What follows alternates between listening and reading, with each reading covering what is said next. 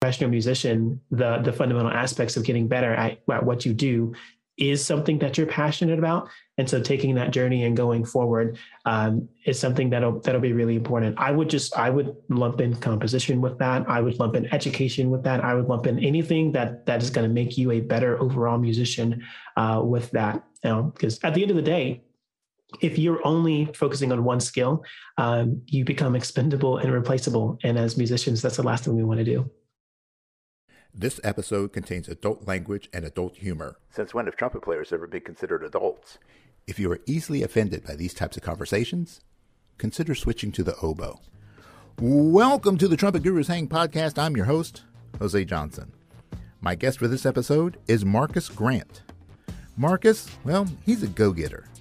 In addition to his career as a player and composer, Marcus is also a professor of music theory and aural skills at Virginia Commonwealth University, the co-founder and director of the Trumpeters Multitrack Competition and Seminar, vice president of Diversify the Stand, and a member of the executive board of the National Trumpet Competition.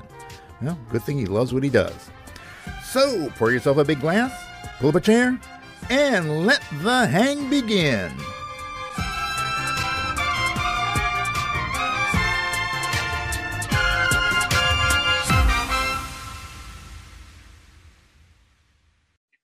All right, and it is time for yet another exciting episode of the Trumpet Gurus Hang, and I am joined this time by Mr. Marcus Grant. Marcus, thanks for being on the show.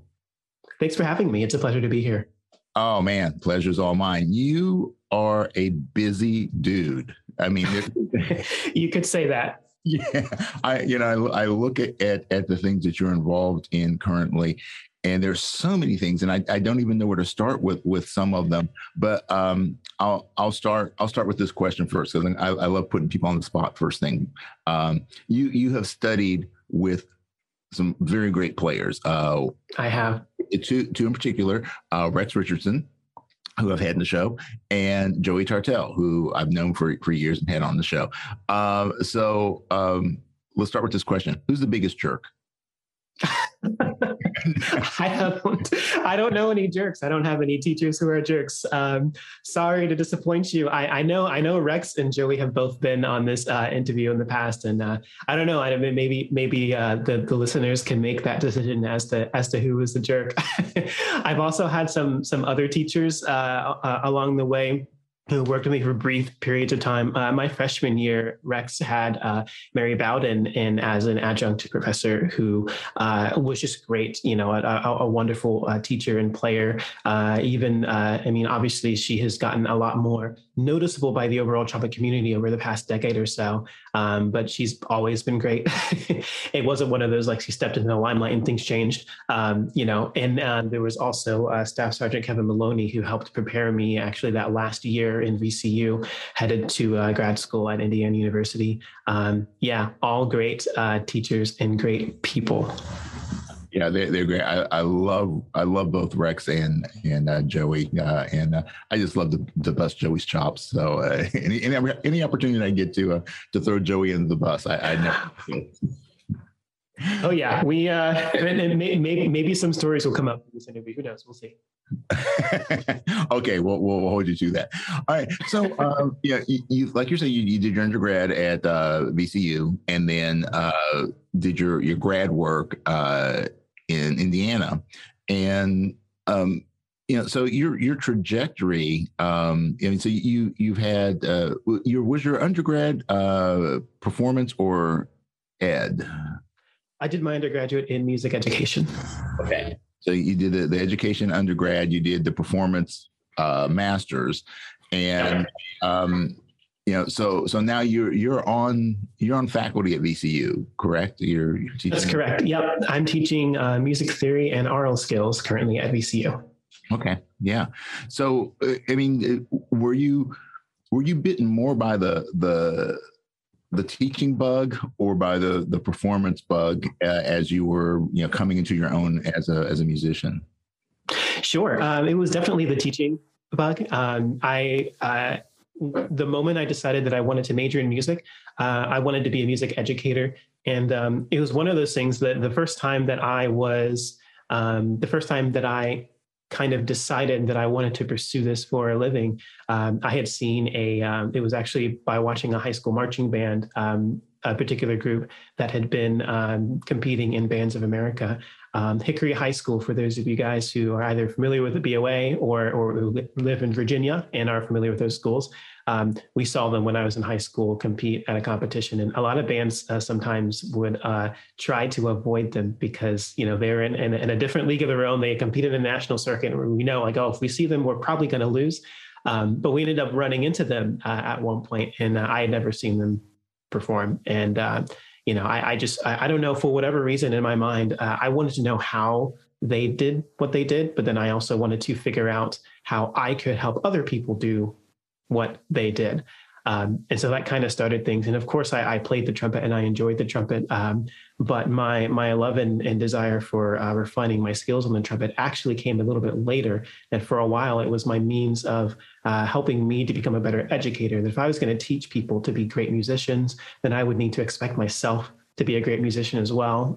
It wouldn't really work any other way. And that was kind of how I thought about it in my mind. But I have to say, by the time I finished my undergrad, I started to realize just how passionate about trumpet I was. And so certainly studying trumpet performance at IU, I was able to learn a lot of things and grow quite a bit. And a lot of that growth was enjoyment for the instrument itself.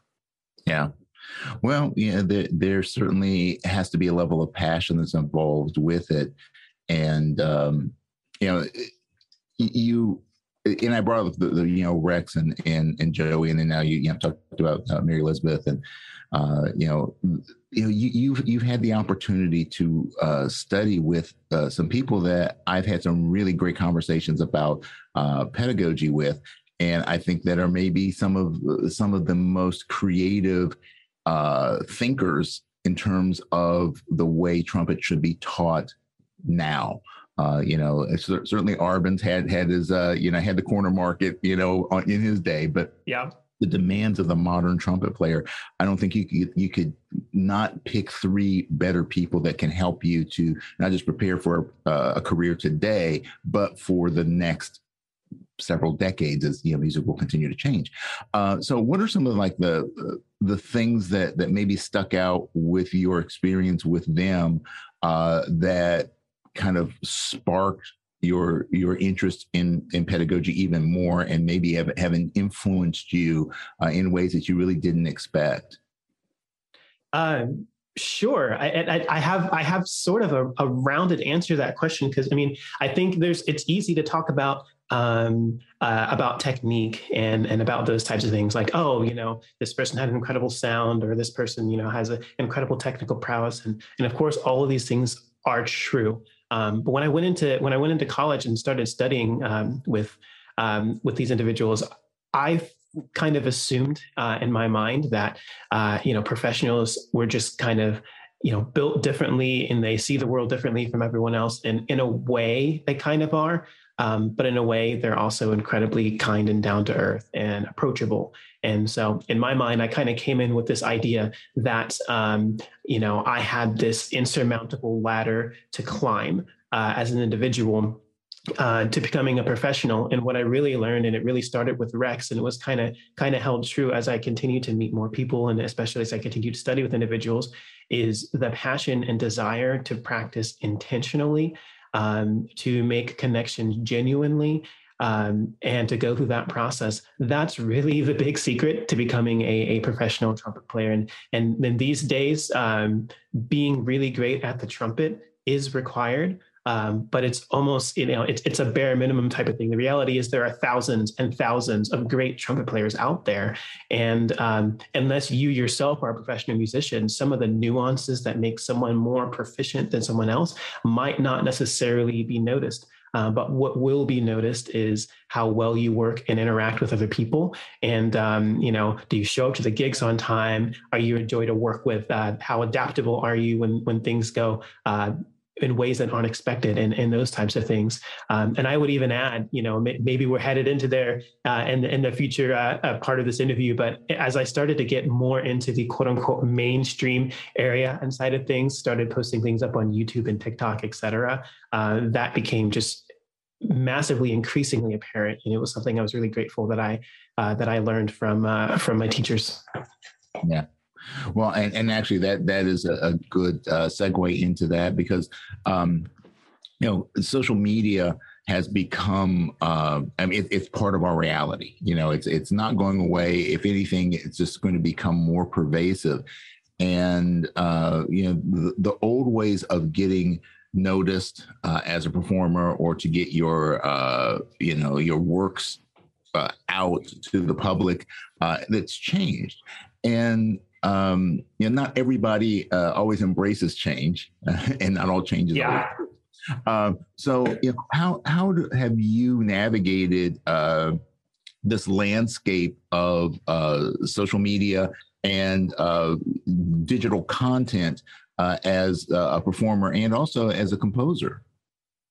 Yeah, it's a great question, because it is. I mean, social media moves and progresses very quickly. It's one of those things. I mean, it's true today more than ever. By the time you start college, there's a certain number of jobs and opportunities available, and by the time you graduate, it may have entirely turned on its head. Just because of how quickly things move, and social media has kind of jump-started and kick-started that momentum, and things are moving a lot more quickly and changing a lot more quickly. I like to refer to social media as a venue for musicians, and we think about, I don't want to call it the old way, because it's still incredibly viable, and it's alive and active and an essential way of running a career. But if you're an international touring artist and you go out and maybe you're sponsored by a company. Rex is sponsored by Yamaha, so I like using that example a lot. Rex would tour all the time, and he's probably going to get back into it. Obviously, COVID made things really difficult for us to go out and traveling. But I remember him traveling 180 days out of the year, and he always had time for his students, which was just a remarkable. If you had a question, you could answer it if you needed help, which was great. But he was out there, and he was playing in Brazil, and then he was playing in England, and he would travel everywhere. And every time he performs, there's an audience of individuals who watch him, who admire him, who want to know more about him after that experience. And his notoriety kind of grows within that community. And then it grows in the next community where he goes, and then it grows in the next community, and people ask him back, and then he gets invited to larger events and whatnot.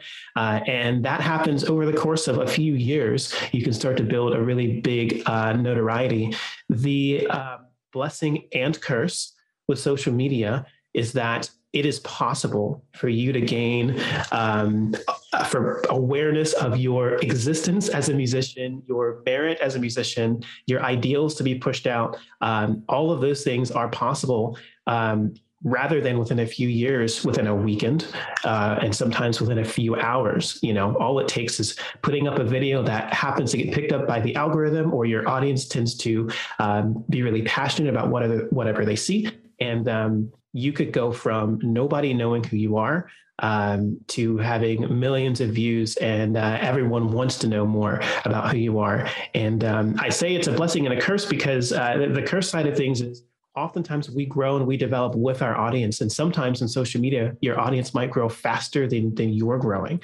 And you kind of have to catch up, and you have to be able to understand, one, what your audience wants, and two, if it's the right audience for you, if it's your ideal audience. But then, of course, it's a blessing, because it means it takes a lot of the time, of the money, of a lot of that side of things out of the equation that maybe was required beforehand when it comes to meeting new people, when it comes to building your career. And your career can be built on autopilot. If you post a video up on YouTube, you're going to get views, at 8 a.m., at 11 a.m., at 2 p.m., but you're also going to get those views at 11 p.m., at 3 a.m. And it's not specific to one particular performance. It would be like if you were an international touring artist, but you cloned yourself and you went to 100 or 200 or 4,000 different communities and performed all at the same time. So it's a really great and powerful thing. What I will say is that I've been very careful with how I present myself on social media, because I know once I put it up, it's going to be up there for for good, And when I say careful, of course, sometimes I'm really silly on social media. I'll show a lot of my personality, et cetera. But I kind of want to ask myself, if Rex saw a video of mine, would he be proud of me, right? Would he want to, align his brand with mine? If Joey saw something that I put up, if an employer saw something I was putting up, if VCU wanted to hire me, which they did for a position, would they be deterred by my presence on social media, or would it encourage them? And so just a bunch of important things to think about and realize at the end of the day, the core side of things, the basic principles of networking that we're taught, and that at least that we were taught in college before things like TikTok, for example, came up just about 4 or 5 years ago. Those basic principles are still applicable, but you kind of have to put them in hyperdrive, and if you mess up, you might mess up in front of an audience of 2 million. So you just got to be careful. And that's how social media works. If you put something up that maybe you step out of line, for example, things that get traction, they don't necessarily get traction because of the high quality presentation. They get traction because it's engaging and it's by definition remarkable, meaning someone can remark on it. And remarkable doesn't always mean good. So if you do something crazy or controversial, and you've posted maybe 100 other videos, that crazy controversial thing is the one that's going to gain the most traction, because people are going to have things to remark on. So it's just a matter of understanding, your business and your brand as a musician, and just being very careful that every time you post something up, you're doing a good job with that. Yeah. Well, the world has changed so much over my lifetime, but I remember when I was younger, one of my music teachers saying, in terms of like recording, like doing kind of project, this is back in the days of LPs and that sort of stuff. So never record a song that you don't love, because it's almost guaranteed that will be the one that becomes the most popular and everybody wants to hear. So absolutely. Make sure that everything you do has, it's something that you enjoy and that you will be happy to do for the rest of your life. And I'm a big believer in, always putting your best foot forward, not being fake about it, but understanding that, like the old saying, first impressions are lasting. That you, with social media, you're constantly making these impacts and these impressions on people. And you just never know who's going to watch something. And especially, I tell kids all the time, think about the stuff that you're putting up. Yeah, it's fun, it's goofy, but, is this really how you want to be remembered, 5 years or 10 years from now, or when your next potential employer is looking into you, because everybody is doing that now. Are you presenting yourself as being the kind of person that you truly want to be? So, it's a whole different landscape there. Yeah. Absolutely.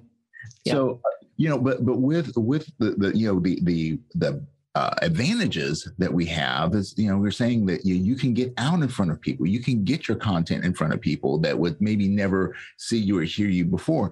And one of the projects that you've been involved with, which I really found fascinating and enjoyed, is the multi-track competition. So how did that come about? And, where do you see that kind of in the pantheon of trumpet opportunities? Yeah, absolutely. I mean, there's a lot to talk about with regard to TMTC. I know we've had the pleasure of having my good friend David Cook here, and we also had last season's winner Cameron was here, and both great interviews. And it's been really cool to see how the competition and the seminar both have affected our trumpet community, even in the 2 short years that we've been present. Funny enough, it kind of started as so David had been posting things up on social media. Brandon had been posting up videos on social media, and I had been posting videos up on social media. David and I had met actually in person when we were in college. We both went to a seminar together, but Brandon and I actually to this day have never met in person. But we have become pretty good friends, and I've been able to talk about a lot of the commonalities I have, especially through social media. But we got together at one point during lockdown. We got out on a Zoom call and was like, oh, we should, to keep our chops up, to continue playing. We would put up videos. We're like, we should put a collab. It'd be really cool to put a trumpet, trio together. But as we started talking, the three of us realized just how much passion we have for the art of music and presenting it in a genuine and effective manner online. And it kind of morphed into this desire to move forward with a competition that would allow others to have the opportunity to do those same things, and would encourage and promote others to do those same things. And of course, as trumpet players, we are, if we are experts in anything, it's the trumpet community itself. So we wanted to keep it at an area that we could know that we could do a really great job on. So we put it together after it was maybe a 2.5 hour meeting of us just talking. And funny thing is, we never actually ended up putting together that collab. In fact, the only one that we have done to this point, it was months later, and we did a trio arrangement of Let It Go from Frozen, and that's actually on my YouTube channel. I say trio arrangement. There were what really was, it was a trumpet ensemble arrangement, and I kind of did all the interior parts. David did the bass trumpet part, and Brandon did the piccolo trumpet part, which is really great. So we eventually got our one collab in, but what we really got in was a competition in which we're able to serve our trumpet community in a way that's relevant to what they are doing today and what they need to do in the future. So it really just came about as that passion. And we're kind of looking at this thing. It's like we mentioned, the world changes rapidly, and we want to make sure that we're always progressing and moving forward with the current events and with the with everything that's going on in the world, in our careers, in social media, et cetera, because that's the platform from which we're on. But regardless of how things progress, we're just trying to bridge the gap between the professional musicians and the rest of the world. Oftentimes as a trumpet player, if you go and you study for a certain amount of years in college, for example, and you go out and say you get an orchestra gig, the lion's share of the world, of the community, is going to have no idea what you've been through, and have no idea what it takes to do what you do, and won't be able to understand a big part of that. And being able to engage in something, and a lot of them won't know what you're capable of either, what you've been asked to do, what the experiences that you've had through that process. So one of the benefits of being able to have a competition like the multi-tracking competition, where anyone can watch it at any time, you can skip to any part of a video and see anything, is we have the opportunity to kind of put our best foot forward and to show that in front of everyone, not just our fellow trumpet geeks, but also in front of our families, in front of our loved ones, in front of individuals who we maybe met in middle school or in high school, and they really want to, okay, what do you really do? Because people, we get asked that question all the time. It's like, you play trumpet for a living? Tell me how that's possible, right? And it's a lot easier to show rather than to tell. So TMTC is really kind of working on building a community that allows individuals to be able to express themselves in that manner. And a big part of that, because we have this high accessibility to an audience that may never go to orchestra concerts, that might never see a military band, and that type of thing, we are also encouraging those who participate in multi-tracking to do things that are native to the platform that they're a part of, that are indicative of the type of audience that's on that platform. So sometimes it's Mahler, but sometimes it's pentatonics. And if as a musician, we're able to perform in such a way that audiences are able to enjoy it no matter what it is, then we've gone really far in our career, So it's a hard and lofty goal unless you're putting yourself in that position. And TMTC kind of, we work to try to give people the opportunity to do that. Yeah. Well, I think it's great. And, in terms of the virtual nature of things, like even this podcast, my original idea when I was doing this was that it was going to be me going to, ITG or NTC or, some seminar somewhere and just hanging and talking with people and kind of putting it together there. And then COVID happened. And so I suddenly find myself, well, I really can't do that. But the advantage of it was, well, one, everybody was available because, we're all sitting around waiting for something to do. But the more important thing is that it removed the restrictions of time and space that, I can schedule an interview with you today. I could schedule an interview later this afternoon if I wanted to, if they were available, with someone in London or in Australia or in China. I'm not restricted by the time, the space, and also the money, because let's face it, it's expensive to travel. And for a lot of people, I think in terms of particularly college students and, people that are starting their career, it's difficult to justify, even though it is a career investment, it's sometimes difficult to justify the cost that's involved with going to these more traditional competitions and showcases and things like that. Nothing against the tried and true established ones, but that's just a reality. In my martial arts career, that was always the problem, is that I would have to travel all over the world basically to go to competitions. And it was, thank God back then it was, I could fly to the West Coast for under $200. Now that's not possible. No. So you add the travel expenses, the registration expenses, room and board, food, blah, blah, blah, all the sort of stuff that goes into it. I see something like, what you're doing as being such a great service, because it opens a door for people who would in many ways not have the opportunities to do what you're giving them this option to be able to be a part of. Yeah, absolutely. And that's one of the things that was one of our big goals as well, just to be able to heighten the element of accessibility. And when we first started TMTC, we actually put it together with the premise that you can start this thing, you can do this with a computer, a cell phone, right? And you really still can, we're circling around a bit on kind of reminding people how that's possible and why you should care that that's possible, because it's true. Anytime you have to travel somewhere, there's travel expenses, there's lodging expenses, et cetera. And the reality is there are still more students, more individuals than people might realize that sometimes can't even afford to buy a new pair of shoes. And so how are they going to afford to travel to ITG? Maybe they want to travel to ITG. Maybe they want to travel to NTC. Maybe they want to travel to one of these areas where they're going to get that lifelong experience and build those connections and meet those people.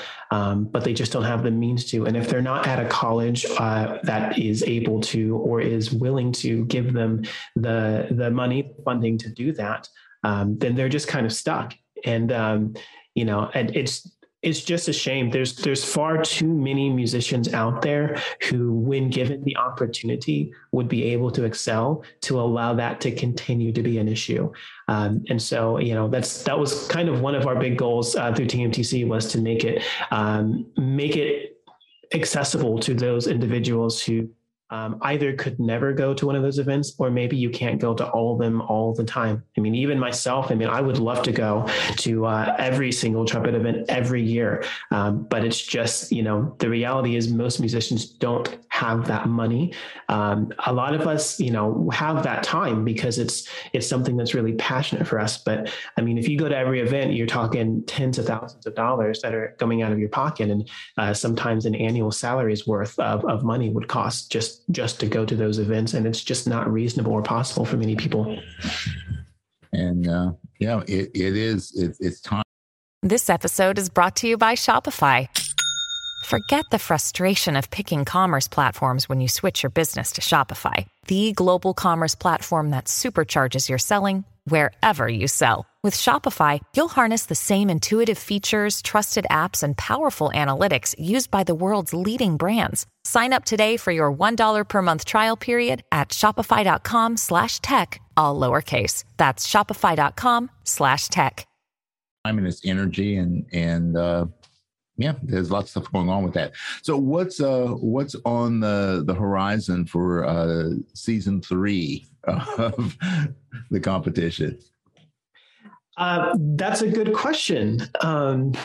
There are some things that we are discussing as directors that maybe we're not quite ready to announce yet, but there are some things that, well, first of all, and for anyone who didn't see the announcement at the end of season 2, we are taking a little bit of a short break. And what that short break entails is us just taking a little bit of time to spread out into the community. And like we were talking about before, giving more people, an accessible element of a voice. One of the things that we have been doing this past month was we started releasing out, we partnered with Diversify the Stand to do a call for scores for marginalized and underrepresented composers. And we had some really great submissions and have been putting out some videos to kind of represent their works. A lot of things like that we're going to see more of in the future. We're currently discussing how to best package the educational side of things, the seminar side of things of our competition in a way, again, that is accessible. So a lot of the things that we're doing in preparing for season 3 is giving those resources that are available. One of the things we realized, which is obviously there's always two sides to a coin, but when we, especially during season 2, when we had competitors submit entries, we see some great, phenomenal, creative musicians and producers put together some really high quality work. And even in season 2, we started getting a number of individuals who thought to themselves, well, I would love to apply and I would love to compete, but I just don't have the time to put together, videos of that quality while I'm doing all the other things that I'm doing, or, I don't know how to get started or whatever the case may be. And so just being able to get people in a position where we can kind of bridge that gap between what they have seen from, our top 3, 4, 5, 6 finalists in previous seasons and what they're capable of doing. We're kind of putting a really big focus on that. So there will be some products, some classes, et cetera, that will be released in between now and the start of the 3rd season that will assist people in doing that. And what I can say about season 3 is that we are just working to make sure that our competition remains accessible to everyone. And anything that we can do that makes that possible is something that is that we discuss, something that's worth discussing as a group. Oh, well, hopefully when you guys get this all ironed out, you will do it. You can do a big announcement on my show. How's that? We'll do that. Absolutely. We can. Brandon hasn't come on yet, has he? So we can volunteer him. that sounds awesome. He can give you the announcements. Yeah, that sounds great. And maybe you can actually, this is just my crazy mind at work. You guys should set this up almost like the Oscars, maybe without the slapping. But but we don't need that. Yeah, best production, best videography, best recording, best arrangement. Absolutely. All kinds of fun stuff going on. But we've been talking about the virtual. But as I talked about, like the more established, iconic physical events that have been going on for a while, you're really involved now with the National Trumpet Competition, which is kind of the more the traditional kind of idea that we see for a trumpet competition. So how did that come about, and what's your role in that, and how do you see the lessons that you've learned from doing so much virtual work spilling over also into how you can help to shape what's going on with NTC? Sure. I love that question because, when we talk about the virtual thing, I'll get to there. I'll try to get to there organically as much as possible. But every physical entity has to have a virtual element of it in today's world in order to stay relevant, whether or not that's the main thing that we do. So a big part of my work with NTC is related to that. But if we go all the way back to the very first performance I saw, that kind of stuck with me for my life, from the National Trumpet Competition was, I want to say 2009, the winning trumpet ensemble and the trumpet ensemble division that year, which was Juilliard. They did an arrangement of Festive Overture. And at the time I was obviously a lot younger than I am now. We all were. 2009 was a while ago at this point. But I did not even realize, first of all, that trumpet ensembles were a thing that they could get together and perform. And this was right before I started college. But that trumpet ensembles would go to national competitions and perform at their pinnacle, and that this could be a thing. And to be fair, it was still fairly new, even at that time, the whole trumpet ensemble act. And I saw that happen, and I just became instantly inspired by what people were capable of doing on the instrument. And like I said previously, I first decided I wanted to major in music education. And I took the trumpet with me because it was my main instrument, and trumpet became a big, huge passion for me later. But obviously, watching the ensemble division also led me to watching performers in the solo division. And I was just taken aback by awe by what performers were able to do in that setting. So the National Trumpet Competition became a big part of my college career, just because I wanted to attend as many times as possible. And I just wanted to be able to be a part of that environment and sort of take in all of the great and wonderful things that was going on in our trumpet community.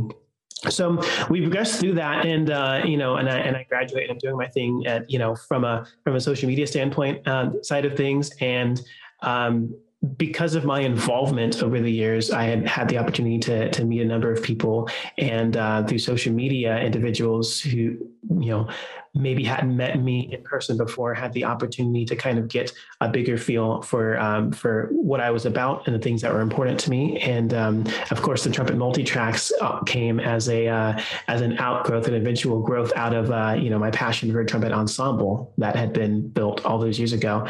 And so I had the opportunity at one point to judge the National Trumpet Competition preliminary division, and the first division I judged was the graduate school division. So a couple of years ago, and it was a really great and positive experience, and I made it clear that I would love to be a part of it in the future. And the next time that they invited me, Bill also invited me to judge the on-site event. So of course I went there to do that. And one of the things that I hadn't realized through the pandemic, because in a lot of ways we were kind of in our own islands, like we've talked about before.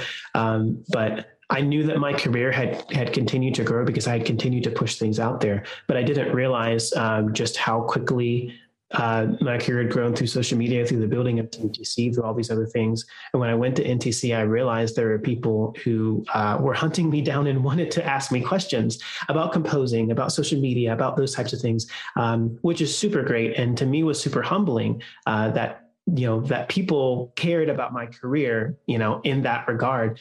And as I was able to, have those conversations with those individuals, what I started realizing really quickly was that there was a really big respect for how we could use social media to augment our career and to kickstart our career and to enhance our career as musicians.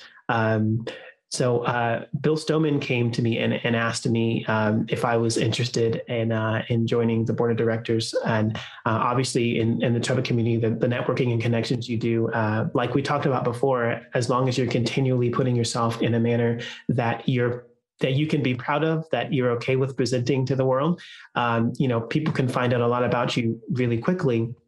And they knew that that I was someone that they thought would be a great representation on the board for NTC, and that my specific knowledge with the social media side of things and the other online presence side of things was going to be very beneficial for the competition moving forward. So that's how that came about. I accepted the position on the board. It's been really great. There have been a number of individuals who have joined the board as others have retired and moved on to other things, focusing on their careers, et cetera. And it's just been a really big pleasure and a really great joy. And even in the off season, a lot of things that we've been doing, we set up a new website, and the website is cleaner and clearer and a lot easier to follow. And the information is up in a way that you can learn a lot more, a lot easier. And we've already started putting together guest artists and master classes, et cetera, that are more pertinent to what students of today and of tomorrow are going to want and need in order to be successful.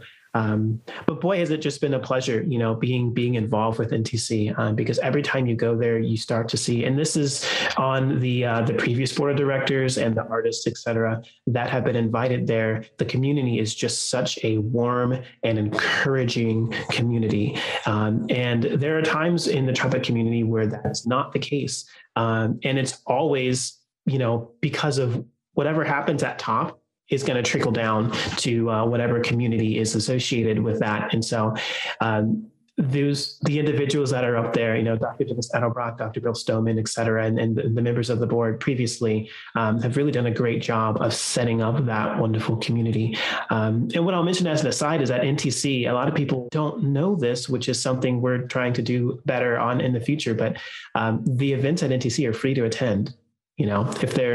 Especially if they're in your neck of the woods, you should absolutely be going and checking out to see what is going on there. It's an event that there's certainly enough value to pay plenty of money to go see. But if you're not competing, if you're just going there and you're spectating, all you need is to get yourself there. Yeah, I've gone to a few NTCs, as a casual observer, and I've also gone and as a rep for different companies, and I've always had a great time. The vibe there is phenomenal. Everybody's just kind of having a great time, and things like NTC are a big inspiration for what this is. It's the hang. It's getting to talk to people that you share a very important passion with. And whether it be talking with a performer, talking with an educator, talking with a composer, there's some aspect of what we love about what we do that you can connect on, and then you can get into these deeper conversations to get to know people and maybe pick up some information. Some of the best lessons happen at the hang. So that's really the best part of NTC is the hang. Yep.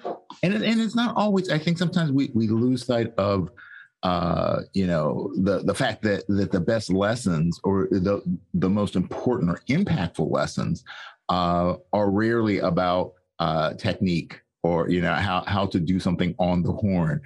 It's about the life approach and the skills that you need to navigate a successful career. So and everybody at NTC has always been so willing to just sit and talk and just be real. And I do love that that's something that I do miss. The real time sitting there with a group of people and the energy, but we had to do what we had to do with the lockdown, but we'll see what happens next year. So I'm looking forward to seeing the impact that you make and the contributions that you bring to the table. And something that you said about that was interesting, that it's what do you think about it in terms of NTC, the ITGs, the established things, or we think about it in terms of our educational system? That we have sometimes, unfortunately, people that are not even teaching students for today. They're teaching what used to be. And, you said about preparing preparing young players for career today and for the future, there has to be this level of forward thinking. So from your perspective as someone who's been involved, who's involved with those traditional organizations that is in a higher educational background, you are doing all these kind of creative things. What do you see are kind of the sticking points of the way that we have been approaching, and what are the things that we need to really begin to consider to move ourselves into the future and with the best possible results? Sure. So there's a lot of fundamental aspects, and what I want to say is, I mean, colleges and institutions, for the most part, are very good at training us to solidify those fundamental aspects. So fundamentals could mean fundamental technical skills. How do you produce a clear sound? How do you produce a full sound on the instrument? And how do you go about the process of refining that sound? But also some fundamental aspects could be, how do you interact with other musicians, with other potential students, with other potential employers? And those are all great things. The balance between those fundamental skills that we need, that are necessary for us not to get a job per se. And a lot of times we forget this in college. College prepares you to have a shot at getting a job. You don't get a job because you graduated college, right? It prepares you to apply. So those skills are really necessary, but also the skills that are particular and pertinent to whatever career you want to do. And just generally speaking, never closing the door. We make a lot of assumptions as musicians that, I have to give away this passion or this desire or whatever the case may be so that I can focus on my career. But at the end of the day, most of us do music because it is one of our biggest passions. I don't really see many people going into music school, especially not classical musicians or jazz musicians, because they're in it for the money. That's just not a thing. Most of us aren't rich, right? Most of us aren't making 7-figure incomes by playing our instrument. So the passion is there. We took that initial step going into college, that initial risk of saying, I'm going to follow my passion. But then for whatever reason, we then say, all right, now I'm going to close out all of my other passions, or I'm going to pigeonhole this passion into one tiny little niche.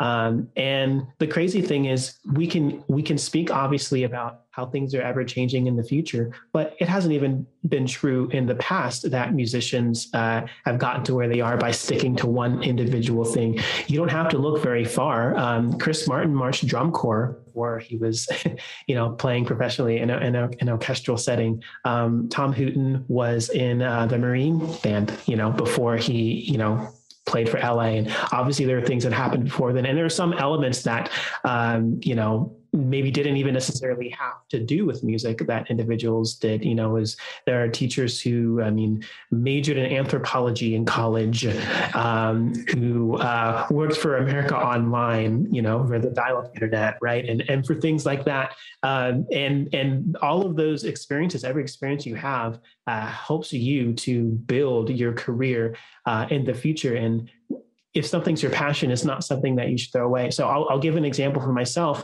I probably would be a lot further. Well, I definitely would be a lot further in social media if I got rid of that assumption in my mind when I was at VCU, that I had always had a passion for YouTube, and Instagram came up and I wanted to learn all those things about that. And I was very big. I spent a lot of time on my free time, when I wasn't practicing, when I wasn't doing my homework, the 1 hour of free time a year that you get as a music major, right? I would spend that time and I would sort of engross myself in social media. And I would always say to myself, oh yeah, it'd be really cool to do this someday. But, I'm pursuing a music career. So, I'll just have to put it on the back burner. If I had incorporated it into my life at that age and allowed that time to grow, there'd be some incredible things that would be possible for me today. And they still will be possible in the future. Now that at some point, I decided, well, okay, this is too much of a passion to let go. Let's incorporate it into my career. But as we go through that process as musicians, and especially through academia, I think we just sometimes get into that trap of thinking, oh, I have to focus on one specific and tiny aspect of things. So to kind of go back to the point, part of the original question you asked, which was how do we stay relevant? And this sounds blunt, but there are things happening in the world around us. The world is changing, and we're not in our own kind of bubble. We see these things every day. The step is saying, how does this relate to what I'm doing as a career? And maybe you want to be a professional orchestral trumpet player. Maybe you can still do that. But the reality is, there are plenty other things that you can do. And if there's something that you enjoy that you should do, that you should, go through that process of learning and figuring out how to do, that will be as much of a benefit, if not even greater of a benefit to you in your career. If orchestras were to shut down all at the same time, people like Tom Hooten would be fine. People like Chris Martin would be fine. Like Mike Sachs, et cetera, they'd be fine because they didn't stick themselves to one individual part of that career. They can go out and do other careers. They can teach, they can tour. Some of them will actually find their way onto social media and do some pretty good things themselves, which is really cool, but just teaching to the skills that we need to be functioning humans today, and then how do we translate that into our business? So I think it's really important. And you're right. You insinuated, and some institutions we're just teaching people to do one thing, and it might be one thing that isn't nearly as big or popular as it was, as it may have been 20 years ago or 30 years ago. And I don't know. I just think it's a shame. I think that if you're going to make an investment of tens of thousands, in some cases, hundreds of thousands of dollars in your career, that would you not want something that is relevant and pertinent to today? So the fundamental aspects of making a good sound, but then maybe you want to be a recording artist and for a live orchestra, for a movie, for a film, right? Well, okay, who are the individuals that are in that craft? What are the things that they do? How have they built their skills? And how is that film industry moving today in a way that you can kind of position yourself that way? And everything from regarding how you continue to refine your sound to how you network and everything in between is going to be an important element of that goal. Some schools do that really well. Yeah. Well, and it's up to the people that are in your position right now, the current educators, and to the next generation of educators. So, if you're someone who's listening to this podcast and you're in high school, you're in college, and you're getting ready to start your career, and education is your passion. I think the key is that you have to keep those passions alive. A big thing for me has always been, as a teacher, I want to be the kind of teacher that I never had. I want to think about all the things that, I've learned over the years, and like, wow, man, if I only had someone who considered these things or approached things from this way, I would probably be a lot further on. So I try to become that person, and stay on top of things too. And I think one of the important things, that word passion, because in my life, I've done so many different things. And for years, I always thought that I was like, man, I'm wasting time because, I've gone from this career to this career to this career because I've had so many different careers in my life. But now I'm at a point where I can look back and go, oh, well, these were all just different expressions of my passions. And so while they may not have been in the same career field, I was still doing the same thing. And now I'm at a point in my life where now that I understand it, I can bring it all together. And I think that if we can, if you're 20 some years old and you can figure that out, or you have somebody that can help mentor you to understand that if this is something that's really that important to you, if social media is that important to you, and if music is that important to you, and if something else is that important to you, figure out where those things overlap. If you take them like a Venn diagram, find out where they overlap, because that then is the place where you're going to have the biggest impact you're going to have the most joy, and probably the potential of having the most successful career, because career is not always, about how much you make. It's about how much you're able to do. So, I really like what you said about that, about, staying with those passions. So I could go way down a rabbit hole on that, but one of your other passions, so we'll use that as our springboard for this, is composition. So you are currently teaching theory at VCU. So there's definitely that passion for the actual process of writing and understanding music, and the technical side of it, other than just the production through the instrument, but the theoretical concepts of what makes music. And so. Yeah, from your perspective, obviously you're going to be, a little bit, prejudiced on this, but what is the role of music theory, of understanding music theory, in terms of improving your skills as a performer? And then also we'll talk about like your compositions and how that has become a natural, add on to all the other things that you've been doing in your life. Sure. So music theory is the study of music, and the goal, the primary goal and the most important goal. And you're right, I'm very opinionated about this, because oftentimes we kind of turn this thing on its head. But the goal for music theory is to get us to understand why music works the way that it does.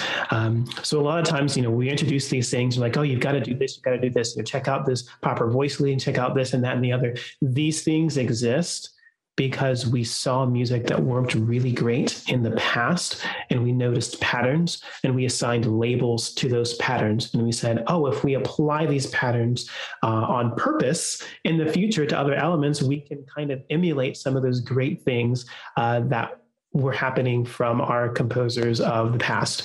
And obviously, like we've been talking about in this interview, the world continues to grow and develop and change. So ideally, what we want to ask ourselves, especially when we use music theory from a compositional standpoint, is how do I use the basic fundamental elements that make music what it is to help progress the overall community and style of music for the future. And so a lot of times in music theory, we kind of get into this, well, there are all these rules and I have to make sure that I follow all these rules. Really, at the end of the day, you're being taught the rules so that you can understand when and how and why to break them. At the end of the day, we say, oh, you have to do such and such. Well, also, what we really should be adding is you have to do this unless there's a specific reason you wouldn't do it. So, for example, if you have jarring voice leading, but there's no reason for it, then it kind of takes the listener out of what they might expect to hear in music. There's sometimes where you're writing a piece of music where you do want to take the listener out of that experience. And so you would intentionally use, heavy dissonance or jarring voice leading or something of that sort in order to make that happen. At the end of the day, the role of music theory is to kind of teach us how music works, how that genuine emotional connection is created and how it can be affected, so that then you can use that to your advantage as a performer to understand why certain things sound the way that they do and what you can do to help that and to make it your own. And of course, as a composer, what you can do to tell your story and to convey those emotions using the technical skills that the behaviors of music and how we interact with it. So that's the goal of theory. And if we approach it that way, it can bring us really a lot of really great success in our careers in the future, especially for those who are composers. If we are asking ourselves, why aren't people listening to our music? You keep writing music and trying to put it in front of people, and it's, maybe people like it to a modest extent, but you really want to make that next hit, right? How do I do that? How do I make something that everyone's going to love and that everyone's going to enjoy? Well, the answers are right in front of us. We just have to figure out how to make it our own. So using music theory to do that is going to be, it's something that will help us, and it's to our benefit. Yeah. Yeah. You're talking about the theory, talking about composition, and improvisation to me is it's a spontaneous composition. So, you're not putting it down on the paper, you're just putting it out in the ether. But I think that, it's so funny because so many people, you'll find people that they're really tremendous players. And then you say, well, can you, hey, can you improvise? And like, well, no, I can't improvise. Or, have you ever written? Well, no, I can't write. I'm like, what do you mean? You can do that. It may not be great, but you can do it. And I think that it's one of those skills that can only, it gets better like anything else. It gets better the more you do it. And I think even if you don't have any desire to become a jazz soloist or to become a published composer, that the process of writing and arranging and improvising and studying the practical application of the theory, it only will make you a better player, because you then understand better what the composer had in mind. You'll understand why those note choices are there. You'll understand how the voice leading works. You'll understand then how to create the emotion that you want through your music, whether it's through dissonance or through the resolution, or however you do it from the theoretical concept. It just amazes me that people feel like that's something that's beyond their capability. So as a teacher, how do you help people navigate that? How do you help them to understand that these are just part of the natural process? When you need mealtime inspiration, it's worth shopping Kroger, where you'll find over 30,000 mouth-watering choices that excite your inner foodie. And no matter what tasty choice you make, you'll enjoy our everyday low prices, plus extra ways to save, like digital coupons worth over $600 each week. You can also save up to $1 off per gallon at the pump with fuel points. More savings and more inspiring flavors make shopping Kroger worth it every time. Kroger, fresh for everyone. Fuel restrictions apply. Sure. We haven't talked much about pedagogy. I think you have plenty of trumpet players who can talk about pedagogy. But one thing that I do want to share is that I kind of view the world. I don't really believe that there's anything that is quote unquote difficult. I believe it's a matter of how many steps do you have to take in order to achieve your goal. And so the reality is, nobody, at least nobody that I know, came out of the room playing the trumpet professionally. That's not a thing. You practice and you work at it over time. And when we say time, we mean years and years and years and thousands of hours. And I think oftentimes as musicians, we forget. Most of us, when we first started as musicians, we were not professionals, we were amateurs.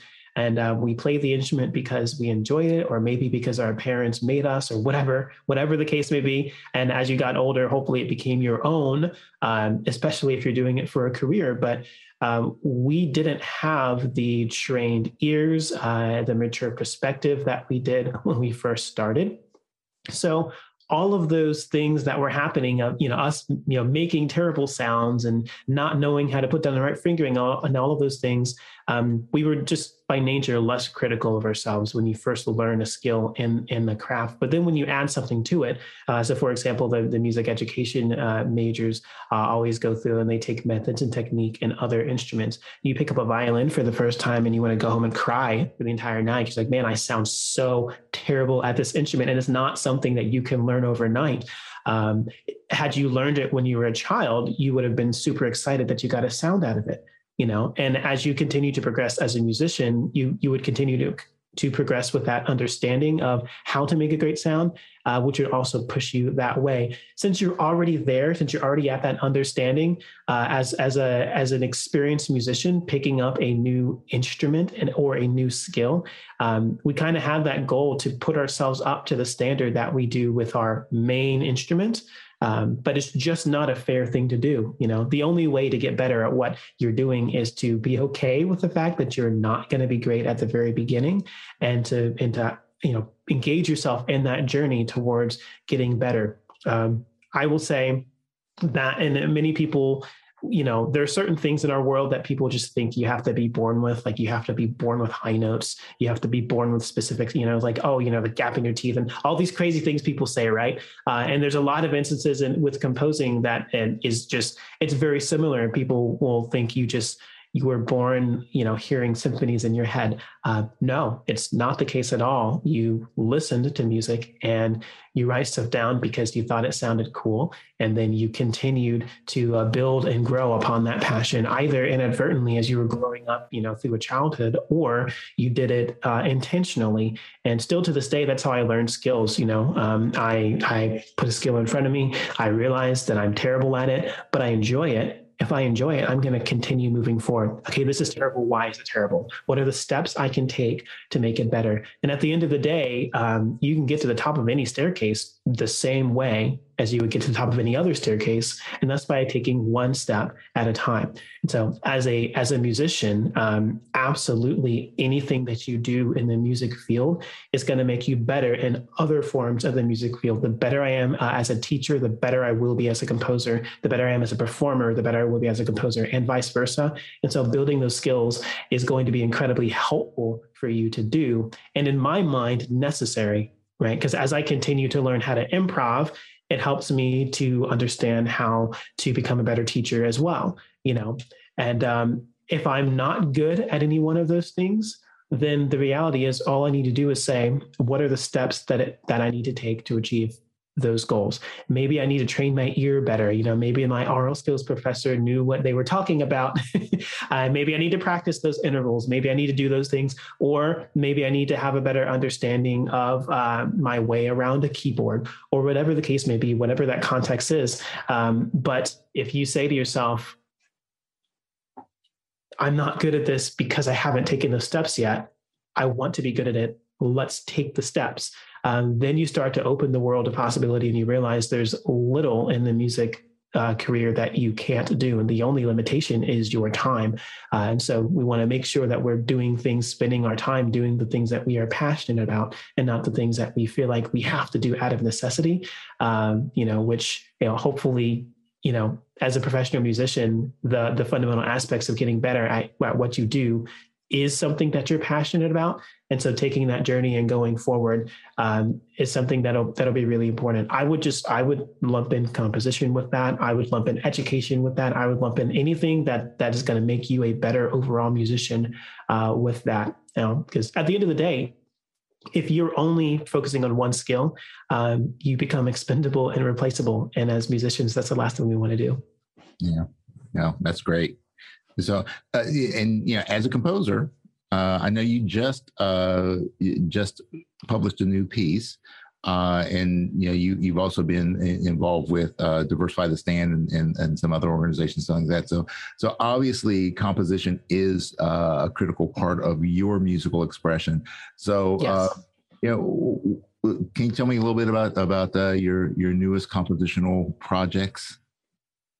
Sure. Yeah. So I know at the time that this interview is airing, we will have completed Sonata for Heroes, the piece, as well as closed the consortium. And a few weeks afterwards, Dr. Jason Bergman at the Jacobs School of Music at Indiana University is giving his world premiere. That's going to be November 11th. So we'll undoubtedly have announcements coming out about that. That piece, and then it's cool. There's a lot of what we've been talking about today kind of ties into the idea and premise behind the piece. The idea of the composition is to help us to realize as musicians that the heroes that we've seen in the past that have inspired us to do what we want to do today, we are going to be the ones who become those heroes for the next generation. And it's really important in our world to kind of notice, what happens when you build your craft, what happens when you follow your passion and you go out and you build those careers, you create those careers, and you join those careers that exist today. You are, making a really great career and an enjoyable life for yourself, but you're also being a really big, touching, and positive impact to the others who are looking to be in your position in the future. So this sonata that will be out and available for those consortium members to perform over the next bit. It really kind of plays on that premise. And I use lots of themes that have to do with, when you listen to them, you would think superhero soundtrack, you would think film score, you would think those types of things. And it's a little bit of that, what we were talking about with our conversation with TMTC.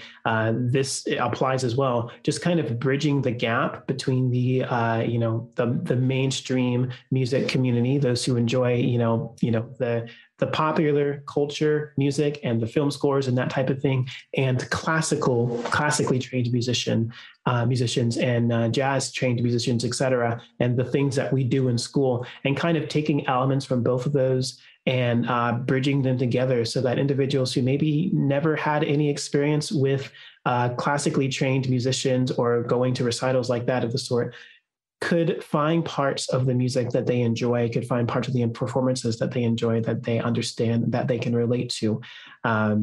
The piece has already become one of my favorites that I've written. It's one of those things, though. I understand this is just a part of my career, and it means that I'm growing. And I've had this conversation with many people. Sometimes you write a piece of music similar to the way you would perform. And if it's recorded, you go back and you listen to it, in the future, and you'd be like, man, I can do better than that now. And so I'm prepared for that. I know that's going to come. But I've been really excited to have this opportunity. And in the day that we're doing this recording right now, we have 26 people who have joined the consortium. The consortium is essentially a group commission. It's very similar to a micro commission, but there's one individual typically who leads that commission from a performance standpoint, who has the rights to the world premiere, et cetera. And for this, that individual is Dr. Jason Bergman, and he's performing that. He'll be the first performer to do that piece. And then there are a couple performances already lined up in the future for the piece as well. So it's going to be really great and exciting. And then any individual who wants to join the consortium, purchases at a buy-in price that is determined by, in some cases, the composer, in some cases, the performer, the consortium leader, and it's usually some sort of combination of the two. And so we've had various professionals and students from across the country join in and say we're excited for this, and it's going to be really great. So, all I have to do is make sure that the piece is a piece that everyone enjoys, and we've got some really great and memorable experiences going on there. One of the things I didn't realize as a composer was just how much in demand great music of recent time is. And people desire the new music, and they desire the new music that is easily marketable, that people can enjoy no matter what their level of experience is, and that people can perform no matter what their level of experience is. It's a part of bridging that gap between our larger community and the smaller niche community. Yeah. That's great. I mean, and that seems to be a theme of what we've been talking about today is the concept of bridging the gap. And I think there's always a place for new music and new voices in music. And your work with Diversify the Stand, I've talked with Ashley and Carrie about that in the past as well. That there are those of us who are part of communities that have typically not gotten the love or the press or the PR that others do, and it's nice to be able to have an outlet for composers of groups that have not been given the respect and the presence that is deserving of people. So I just really appreciate your work and that new trumpet literature is always good, and taking the new concepts and bridging the gap. I think that's such a cool thing to do. So, do you have any other compositions cooking around in your head right now that you might be hoping to produce here in the next year or two? Yeah, so I've got a couple of solo commissions with some individuals, but the next consortium is going to be a piece for brass quintet. I have yet to write an original piece for brass quintet, and there aren't too many details parsed out right now. But my idea for that is essentially to write a single movement, a high velocity style piece, and to have people be able to join in. And one of the things with as I've been going through the process of building my career as a composer, and more so, I've mentioned the term business. I really do view my career as a business because it helps me to be able to understand what my colleagues want, what my audience wants, and how I can best serve them. But there is a lot of desire for new brass quintet music out there as well, and certainly I love the ensemble in general. So when I put out the consortium for solo trumpet and piano, I put it out in mind that I was also going to put out a consortium later for brass quintet. And the members who ended up joining this consortium for trumpet and piano are actually going to get a discount on the buy-in if they also want to join in for the brass quintet. So I'm working on that. I've got a commission for a solo piece for horn and piano, and I've got a couple of other commissions and on the back burner as well. So music is a really music composition is a really big part of my career, especially considering it's something I never majored in. It just became this really big passion. Like I said, the more I wrote music, the better it made me as an educator and as a performer, and vice versa. So I realized that it was something that I never needed to sacrifice in order to focus on the other things. And because of that, it's become a really big and enjoyable part of my career. So I'm always writing new music. There will be some pieces in maybe a little bit further in the future. I'm going to be expanding my wind band literature and things like that. So yeah, but the next thing, we can expect a brass quintet next. So be prepared for that. All right. Well, and if you want to keep tabs on what's going on with Marcus, just make sure you visit his website. The links are definitely in the show notes for that. And if you want to commission him to do a work for you, well, I'm sure we could work something out here. So yeah, be happy to. All right. It's all good. All right. Well, we need to get to a couple of our standard segments here before we can wrap up today. And we're going to start with our first one, which is called Sound Off. It's brought to us by Michael Barkley of Barkley Microphones. And it's about sound concepts. So let's just get your thoughts on and let's maybe take it from this this compositional standpoint. Your view as a composer of how you view sound and its place in the music, and what maybe people can do to get the appropriate sound for a piece that you are composing. Sure.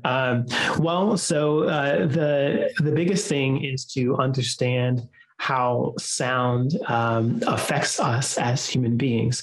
And music is a natural part of the world. We can't get a single day without listening to music and without listening to noises and sounds in various ways that affect us in certain manners. And so if we're approaching this from a composer standpoint, understanding what memory do you want your audience to create, and how do you want them to feel about that memory through that process? And then as a composer, what can you do to bring out that part of the process? Now, a lot of that comes intuitive to us. When you think to yourself, say you wanted a piece that instilled inspiration and hope in a listener, there's a very organic way you can go about that, which is reflecting on yourself. Well, what helped you to instill hope and inspiration when you listen to music, and how can you emulate those aspects of what you're doing? We can also get super technical into it as well. Obviously, talked about music theory and oral skills, et cetera, through this interview. And you can say to yourself, okay, what type of modes, what type of modal mixtures, what type of themes do we see in music that brings about this feeling?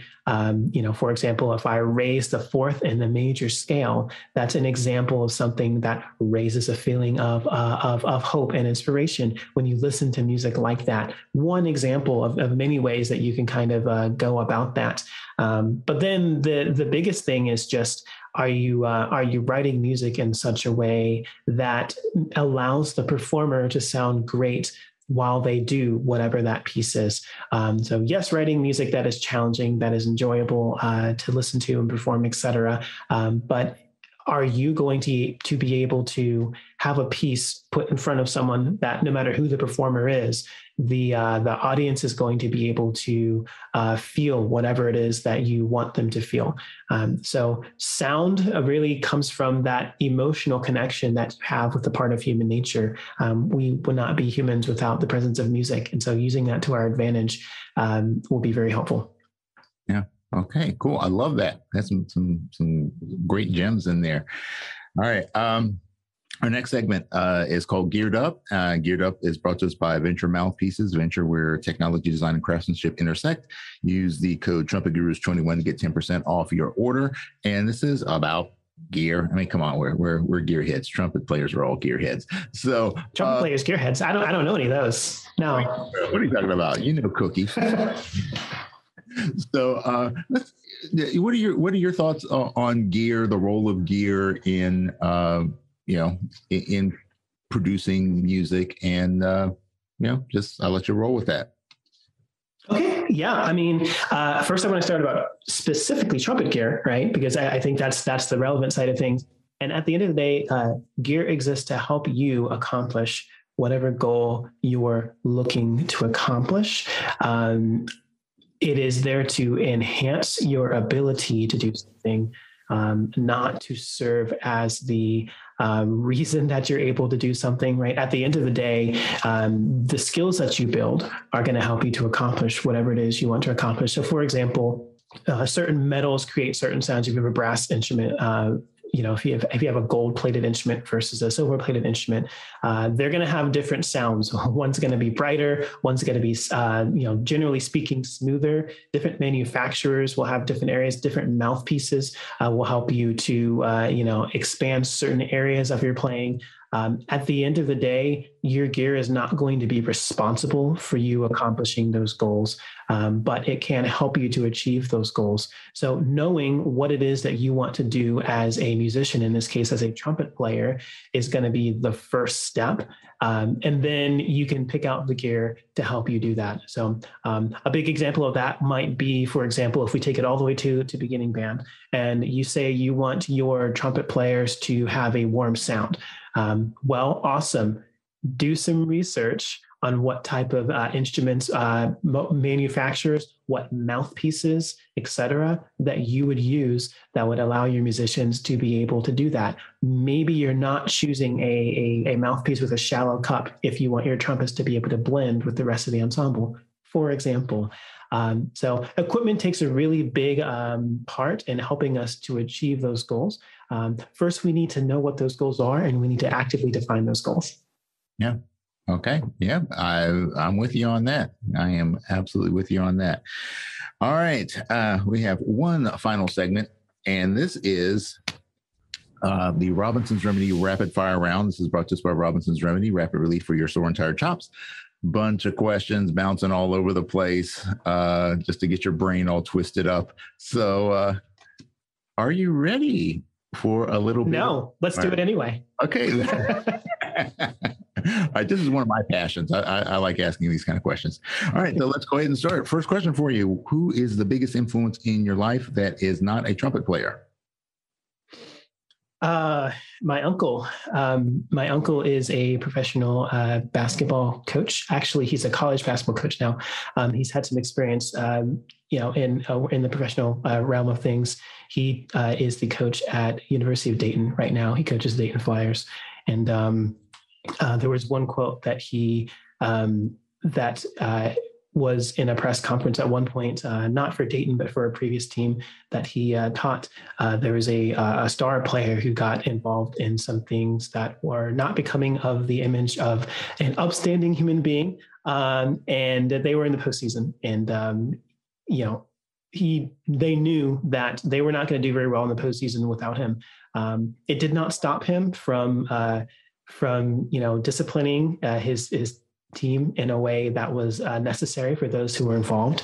And his quote when he was asked about that, because people were saying, "Oh, well, you had a really great chance in postseason," and he said that that character is a choice, and talent is a gift. And he actually switched it around. I think talent is a gift, character is a choice. Was the quote that he gave, and what he wanted to emphasize was, at the end of the day, yes, you can build your skills to a point. Yes, you can be talented at a craft. Yes, you can do these things. It can have a really big impact. But the most important thing is what you choose to do and how you choose to carry yourself.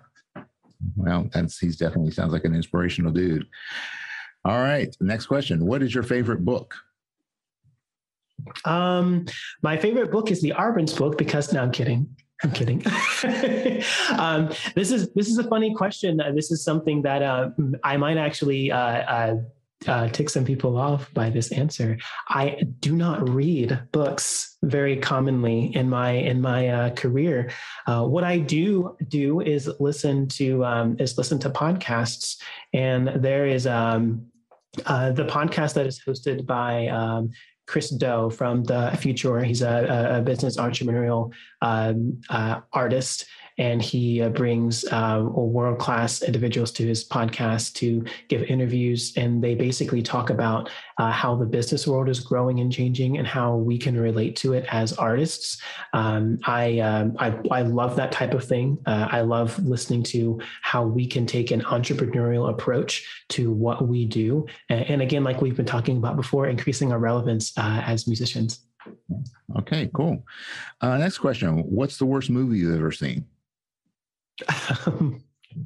The worst movie I've ever seen.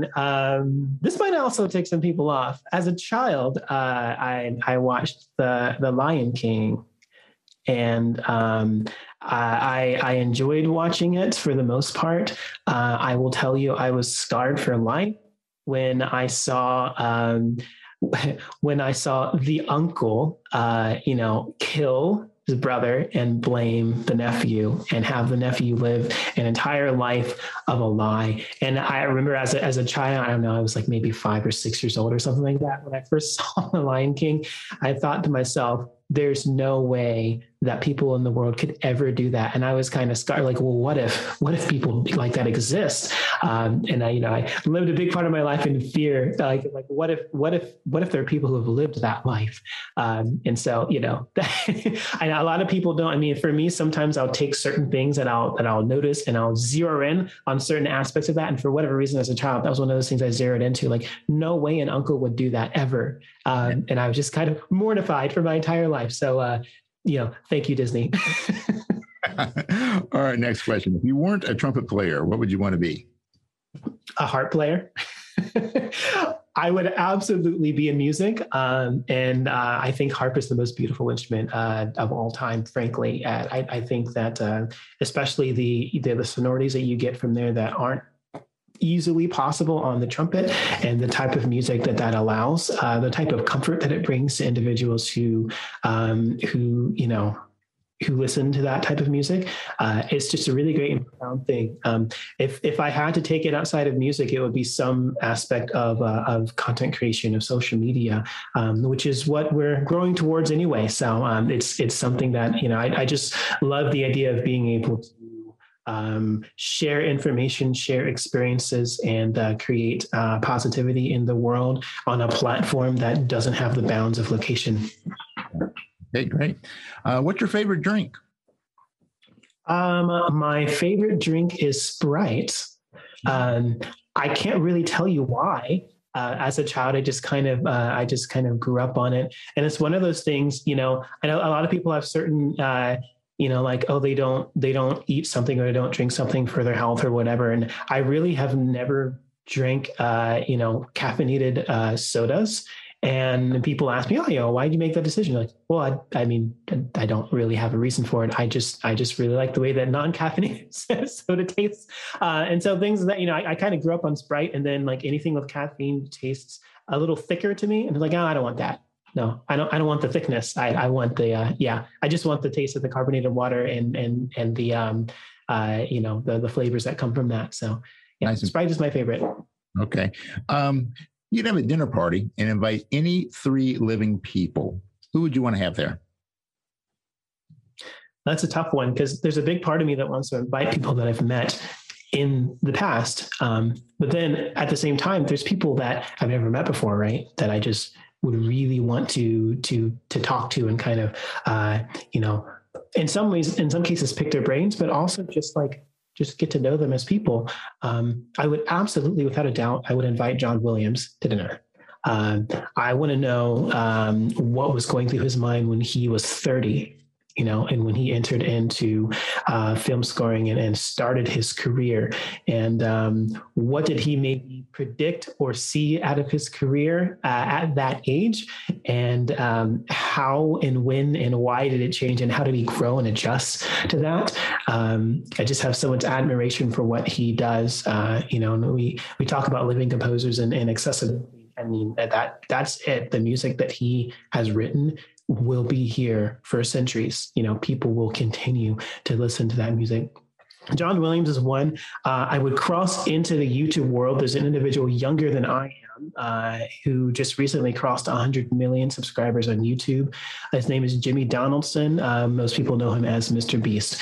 And he is known for making, extreme styles of videos, like literally burying himself alive for 24 hours and making a video on it and things like that. But then he's also known, oftentimes his big challenges will involve subscribers of his and other, people like that. And he will, oftentimes there'll be a lot of money involved in that. He'll give really large prizes. So he started out by giving, he had a brand deal when he had about 1 million subscribers, and he gave, he gave basically all that brand deal money to a homeless person. It was $10,000 and kind of helped that person get started on his life. And then, that video did really well. It blew up. His channel was monetized, so he made money from ad revenue. Then he also made money from his next sponsorship deal. And then he took both of those revenues and started giving that out in his next videos. I just want to talk to him about YouTube. I want to know how he was able to really develop the formula that he develops, because he is one of the fastest growing, if not the fastest growing YouTuber today. And the stuff that he creates, if Mr. Beast gets a video that has 20 million views on it, it's considered a flop on his channel. I mean, that's considered like, man, that video didn't do well. More like 40 million to 200 million is what you expect from the type of things that he does. The third person, I honestly, I don't know. I'd have to think about it for a while. There's just, the thing is, there's just so many people that I want to meet in general. And I think what I would maybe say is I probably would want to meet Selena Ott. If we're bringing people to dinner, there are people, and I spend a lot of times, watching individuals who have been able to do great things with their passion at those younger ages and what they do as they continue to build and grow. Selena Ott, of course, is a phenomenal trumpet player. If you were to think about, a cross between Phil Smith and Håkan Hardberger, that's the type of sound she's making, like in her 20s, and it's crazy. It's really, and it's very easy to see her passion for it as well. And that's one of the cool things as well. Sometimes we get so into the technique of refining our craft that we start to, the human element and the passion side of things kind of starts to make way for some of the more technical prowess and aspects of things. But when you hear Selena play, you can clearly hear her broad sense of a mature musical approach and just her overall passion. So I would mostly want to ask her what what changed about her career when she had the honor of first getting first place on an international stage, because she became very visible very quickly. And how did she maybe deal with that change in her career? Okay, good. You can have three people from history. Who do you want to have? It's a good question. I absolutely want to. I'm going to go with the typical trumpet response and say I really want to meet Maurice Andre. I just, I want to know everything about what he did, and a lot of things I want to know how these people saw themselves. Because oftentimes in the world we don't ever see ourselves as oh, I'm a legend in my craft, and most people really don't, and they have their own heroes. I want to know what inspired him to do what he did. I want to sit in a practice room with him, and kind of like get to know what are the types of things that he went through in order to get to where he got. So absolutely, Maurice Andre. Let's see. This is by far the question I'm the least prepared for. I feel as though I would really want to meet one of the founders of our country. Like somebody like a George Washington or a Thomas Jefferson, and just kind of get a feeling for. And the reason I say that, it's. These individuals are, the colonies obviously were colonies that embraced change. They didn't like where they were in life, and they put themselves in an environment where they could sort of be the masters of their own fate, and obviously went through a great deal of challenges in order to do that. I want to know, when you commit to something like that, and you make that sacrifice of basically everything that you've ever known, right? How are they able to go about creating such a government that obviously has its flaws, because we're human and we all have flaws, but how are they able to build the basis behind something that has existed over all of these years and hasn't been overthrown or anything like that? So I would definitely want to meet one of those individuals. I don't really have a third person. Yeah. I can try to think of one. Okay. You can make fun of me. You can say I failed this question. Okay, all right. Lacquer plated or raw? Lacquer plated. All right. I won't explain that one. It's just my preference. All right.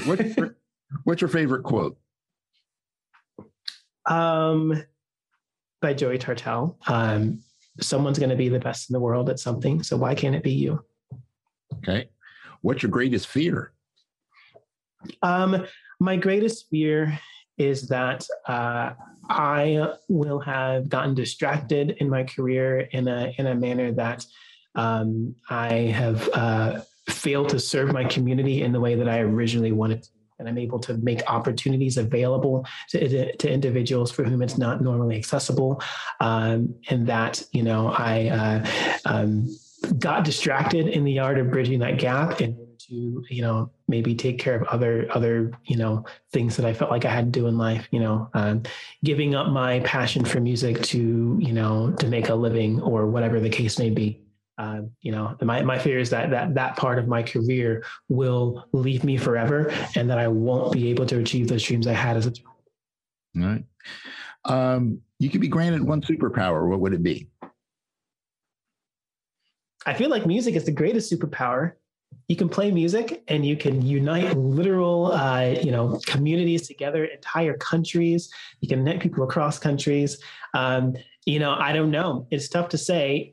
I would say, if I had to be granted a conventional superpower, I would really love teleportation, for the same reason that I really love social media, is because at any point I want to be able to go into an environment and learn what makes that environment such a great environment to be in. I would want to, go across seas, and I'd want to see the London Philharmonic do a performance, without having to buy a plane ticket to go do that. I'd want to be able to, it's like, well, I can only go to ITG for one day. Oh, that's fine. Never mind the fact that you have to buy a plane ticket and get a place to stay and do all those things, and like over $1,000. No, none of that. Just I'm here today and I'm there in an hour, right? And there you I go. Get to see that, and then I'm back. I'm there with you. All right, what aspect of trumpet playing do you feel is the most overrated? What aspect of the trumpet playing do I feel is the most overrated? High range. All right. I'll say actually specifically the way that we approach high range, because there's just far too many trumpet players who will negate the fundamental aspects of playing the instrument and what makes us sound good in order to play the high notes. So definitely overrated. Okay. What do you think is the most underrated? Sound, as crazy as it is. I know obviously as teachers, we focus on sound and tone quality, et cetera. But the sound is the element of your identity as a musician. And a lot of times we throw it away because we want to get a gig, I have to sound a specific way.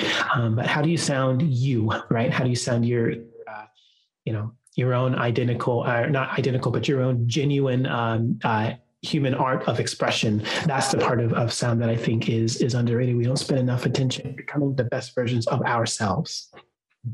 Great. All right, you can go back in time and give your younger self one piece of advice about music. What would it be? Stop worrying about whether or not you're going to make it. I just get rid of that pesky imposter syndrome. Give yourself permission to follow your dreams. All right. And what advice would you give yourself about life? Life is unpredictable, and we can never predict what happens even tomorrow. And so be adaptable. Don't be apologetic about changing course if and when you need to or want to.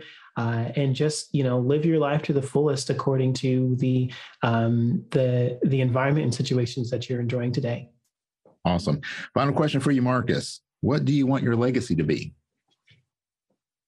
I want my legacy to be, I want people to know me as an individual who worked tirelessly in bridging the gap between classically trained musicians and mainstream culture, that people realize that they actually love classical music, and what they maybe thought that they knew about classical music and why they thought they could never kind of get into it.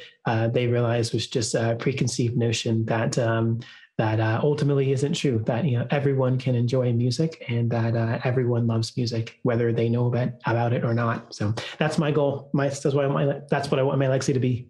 Awesome.